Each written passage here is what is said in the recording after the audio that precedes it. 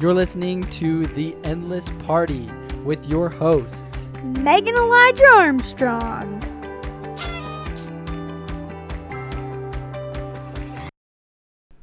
Hello, everybody, and welcome back to The Endless Party. Welcome back. So grateful you are here to join us. So, this is a slightly different but similar podcast. It's the Be a Monster Party. And this actually stems from, I think, a lot of different things, but that exact phrase actually comes from Jordan Peterson. And whether you agree with his politics or not, that's a different story, but the dude has some sound logic on just striving to be a better person. Yes, and pursuing virtue and just trying to be an upstanding citizen. Yeah, his whole aim in life is, is to combat tyranny, right? Yeah, tyranny. Tyranny, yeah. sorry. Same thing. People just say it different. And so that's his aim, his goal. And one of the things that he talks about is this understanding that so many people believe that you need to be non-aggressive, non-assertive, non-competitive, that you should be meek and mild and kind. And I think those are all great attributes and certainly attributes of the Savior. But oftentimes we forget the other side of Christ. We forget the one who flipped tables. We forget the Jesus Christ that reprimanded the hypocrites and the Sadducees and Pharisees because they were in the wrong. Yeah, the man who's so immovable in what he was doing. Yeah. And just accomplishing so much and changing so many hearts that he was, a monster. Yeah. And Jordan Peterson points this out too, is this understanding that in all great stories, the hero is a monster. And he's you can name any movie out there and they're monsters. Like Harry Potter, he's a rule breaker, right? He's constantly breaking the school rules and what is known as the wizarding laws. Yeah. Why? All because he is facing a greater evil. But it's also this understanding that I actually learned this principle in wrestling. My dad taught it in a way that it was TWA. And what TWA stood for was that winning attitude. So you had that winning attitude, whether you won or lost, you handled it like a champion. But it also stood for a terrible, wicked animal. And what he explained was that when you are on that wrestling mat, you are a terrible, wicked animal. Off that wrestling mat, you are a classy gentleman. And so it's the same in martial arts or in any physically contact sport, that you know how to battle and you know how to go to war, but the point is you don't have to use it unless it is necessary. So that's how you be virtuous. That's how you be Christ-like. It's this understanding that there is a monster lurking inside, and if and when needs be, it'll come out. But until then, you will be that gentle giant. You will be that kind person. You will be that meek person. Mm-hmm. But when you do need that monster, it's there. Yeah. I think I'm just going to pipe in and read the actual quote. Yeah, absolutely. And just so they can get, understanding. So Jordan Peterson says, well, society says you should be harmless, you should be virtuous, you shouldn't do anybody any harm, you should sheath your competitive instinct, you shouldn't try to win, you don't want to be too aggressive, and you don't want to be too assertive. But he's no, they're absolutely wrong. You should be a monster, an absolute monster. And then you should learn how to control it. So it's pretty cool because he talks about the importance of honing in and recognizing that part of yourself that is the monster. But then there is that aspect of you need to learn how to control it, right? But there are times, in your life where you are going to be working with certain individuals and you are going to be making decisions that require you to be an absolute monster, to absolutely stand firm in what you are fighting for and to not take no for an answer. And absolutely. And to fight and fight until you win. Yeah, absolutely. If you read in the Bible, countless stories, and I'm not even talking about the life of Jesus Christ. His is paramount to all other acts and stories in the Bible, because he is the greatest monster. Yeah. He is probably the single biggest rule breaker in history, next to criminals. He literally right? broke the law of Moses. He fulfilled the law of Moses. He shattered it. Which was like both the religious and the legal binding law of the day. He completely demolished it. He shattered it. Like, he came in and he destroyed it. And he made people very much aware of how foolish they were and he made for people following it. so uncomfortable. Yes. He made them so incredibly uncomfortable. Yes. And it wasn't that he was just only like this virtuous, harmless, like, person. He was very strong, and even like he was so assertive. Yeah. And very like assertive. aggressive in his like approach to fulfilling the law of Moses and bringing in the higher Oh, law. and it's incredible. And so when I even look at him, he's, like I said, he's the paramount example. But then look at his apostles after the Savior was crucified, resurrected, and then departed. His apostles were just as unrelenting in their cause for Christ. I mean, I was just reading in Acts, and it was Peter. And he goes off with the apostles, and he's teaching the people and all the things, and people are starting to just like fight against him, and finally Peter just stands up and fights back. And he's like, no, like, repent, change, be better. Like, what you are doing is wrong and foolish.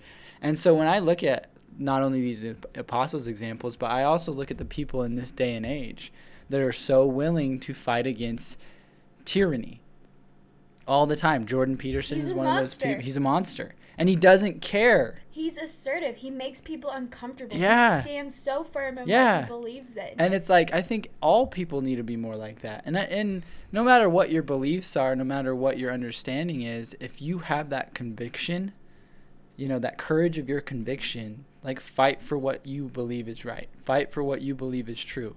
Absolutely, like, be all those great things. You know, be kind, but be disciplined. Be unrelenting, but like very, very like understanding. Sure. You know, I mean, I just look at it in this way that people just think there's only one side to being a good person. They only think it's about being nice. Yes. It's all about just being nice to people. Yeah. Oh, just be good. Just be nice. Be nice. Just let them walk on you a little, because that's the nice thing to do. Just don't say what just you really sidestep believe in, so that they can so they they can feel work through. okay. Yeah. You know, make other people comfortable. Just be a nice person. Yeah. And it's it's just let them punch you in the face. Right. Why don't you? Yeah, like in a fight at school, the kid who fights back Yeah. is like... Oh, that's actually a prime example now that you bring that Yeah. up. When I was in elementary school, and this was before it got so psycho. Right. Right? This was like probably the brink of when it started to get a little weird. I was in elementary school, and we got a new principal, and she had some different views. And we had this huge assembly one day. The entire school gathered, K through 6th grade, right? And she says, if you are being bullied, you run and go get help. Or if you see somebody being bullied, you run and go get help. Don't intervene. Let it happen, and then just go get help. And I'm like, by the time somebody goes and gets help, and I'm thinking this is like a 4th or 5th grader, mind you. By the time someone gets help, Like, the kid's gonna be bloody and like half dead. Yeah. You know? And so I tell my dad this, and my dad, mind you, my dad grew up on a farm. He was a wrestling coach for 35 years. Wrestler. He was a wrestler for longer than that. And I tell him what's going on, and he's like, yeah, no. And so he gives me a note to take to school, and I give it to my teacher. Then my teacher gives it to Miss Harwood. The principal. And so she gets this letter, and it says basically like, I hope you know, my sons, because my little brother was also at the school, have all my permission to defend themselves if they are ever being bullied, and they have my permission to defend anybody who is being bullied, both physically and emotionally. And so she calls my dad, because my dad's a teacher. He's in the school district as well. No. And she's like, hey, I would like to meet with you. So he drives up from school that day. And And he goes and meets with Miss Harwood, the principal, and she's just like, so it seems that we have a contradiction on the matter. He's like, no, it seems that you are wrong on this matter. No, he's a complete monster. Yeah. He's like, you cannot tell me that you shouldn't defend yourself. He goes, that's against everything that we believe in as human beings. And he referenced the Bible, and it was insane. My dad just like threw down with this lady, right? Because my dad is a monster. Right. Yeah, he is. And I just look at that, and I was just like, that's exactly what people are trying to get us to do. Oh, just lay down for him. Yeah, just let him beat you up a little. It's okay. You know, and then go tell somebody about how it was just bad. Like, no. No. Like, stand up for yourself. Fight back. And this is by all means. And even in this day and age that we live in, like, this is what we're going to teach our kids. Of course. Jordan Peterson says something else. I can't remember the exact quote, but he's like, do you want your kids to be strong? Or do you noodles. want... He calls them noodles. Is it noodles? Something like limp Or do you noodles. want them to be noodles? Yeah. And it's like, you want to raise strong children. This world in which we live is a very rough, tough place. You have to raise strong children. Yes, absolutely. And again, the Savior is a prime example of that. He was strong, stronger than anybody that has ever walked this earth. Right. If you want to pattern your life more and more like the greatest human, the one who was perfect, you need to stop just looking at him one way. Yeah, I agree. And we all do, right? Like, maybe I shouldn't stand up for myself in this situation, because is it really worth it? And I just think it always is. I do too. I'm starting to, like, believe in this more and more. And something I was going to say, too, is, you know, being a monster doesn't mean you're the bully. It doesn't mean you're the kid at school bullying other people and picking fights. But it means that you are so strong in what you believe in that you are willing to stand up against those bullies, to fight that tyranny. You know, whether it be in elementary school, whether it be in your communities against, you know, leaders who you feel are crooked. That's what it means. Yeah. It doesn't mean that you're the bully. No, picking absolutely the fight not. And making others feel, you know, and like being tyrannical yourself. Absolutely not. But it's just that you're the monster fighting against this tyranny. Well, I look at it this way. Meg's father, he's not as intense as my dad. Still a monster. He does not get pushed around. And he doesn't get pushed around, and he fights for what he believes in. For example, he ran for school board because he saw that his kids were going to this education and he didn't agree with what was going on. Right. And so instead of sitting back and being like, oh, like maybe I'll just, you know, see how it goes, it's like, no, actually, I'm going to try to make a difference. Even if I don't, like, I'm still going to try. Mm-hmm. You know, and I think there's a quote, I don't know the exact, who said it exactly, but it's basically, for evil to triumph, it is only necessary for good men to do nothing. And again, that just emphasizes the word good.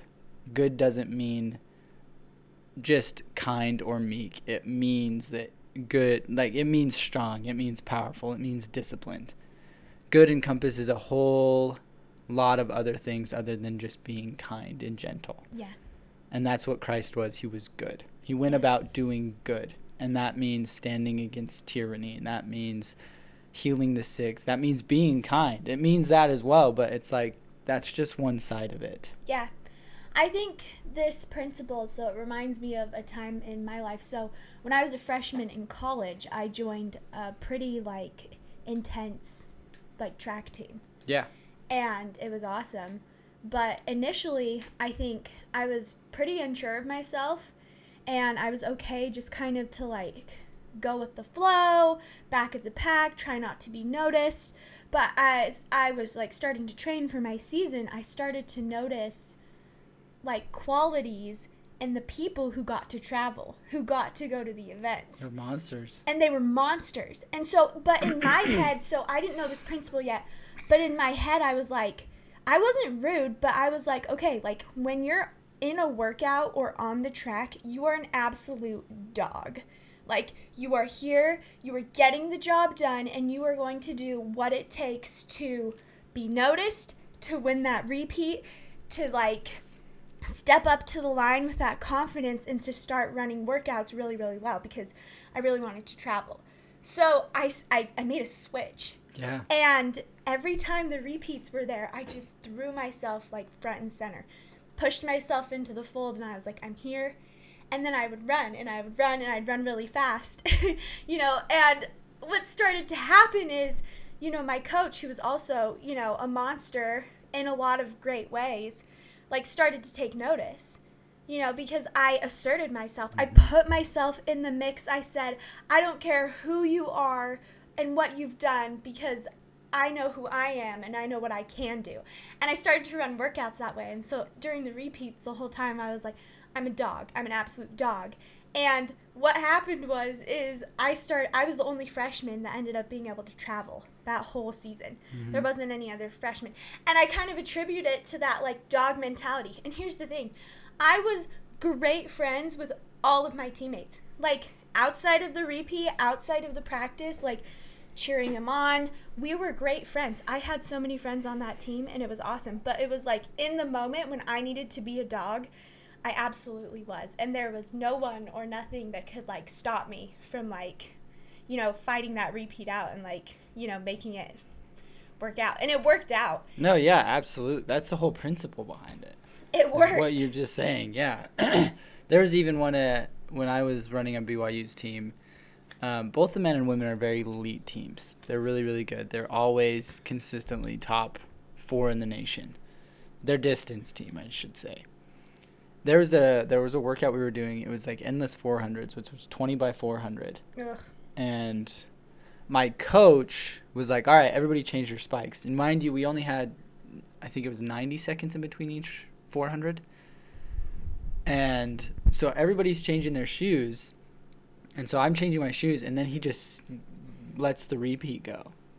And you're like still. And I'm changing my shoes. There was 4 of us that were still changing our shoes, dog? And we were trying to hustle. Like we weren't just like dilly dallying. We were like, yeah, we know where we have to go. Oh, we gotta put our shoes on, but no one else put their shoes on. And so he like turns to all 4 of us, and he's just like, you guys are too slow. Like this whole workout's premise is the 90 seconds, and I was like, yeah, we're aware of that.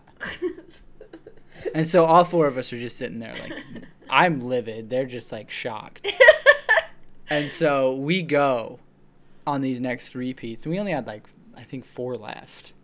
So we do all 4 of them. And this is when they start getting fast, right? So we went 59, 59, 58, 57. Right. And then I was like, I'm doing another one. I was like, and you're timing me. And so all 4 of us that like missed it, we went again. And then I ran like a 54.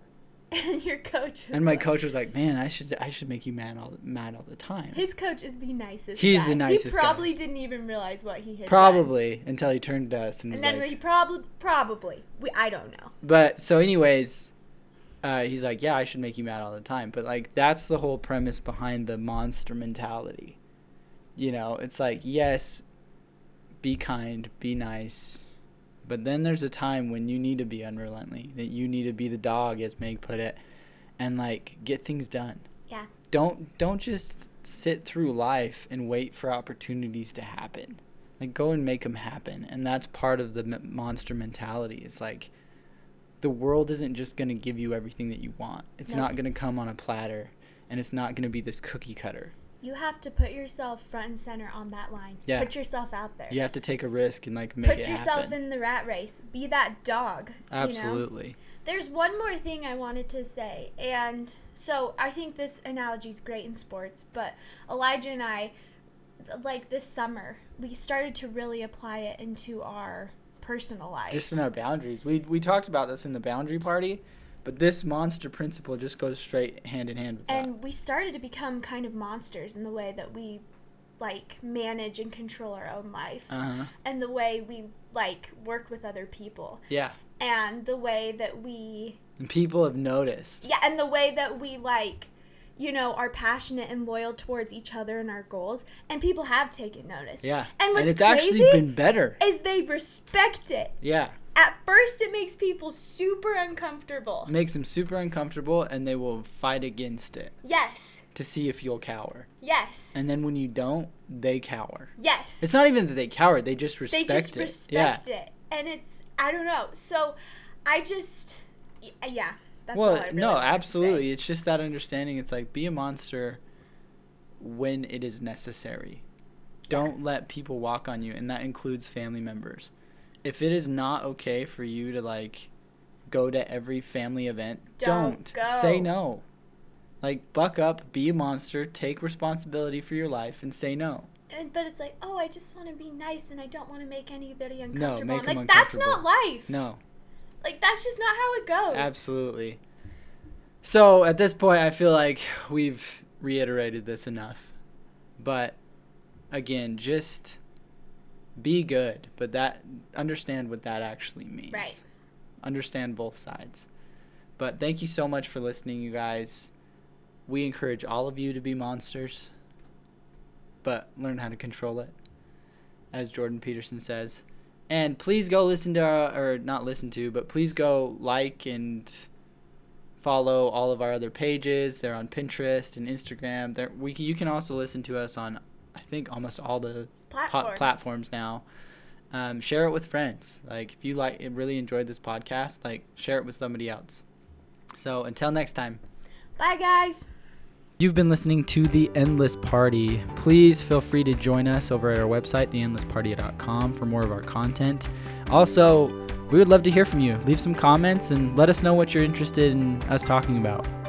Seriously, like, subscribe, leave a 5-star rating, whatever it is the platform says to do, so that we can keep partying together.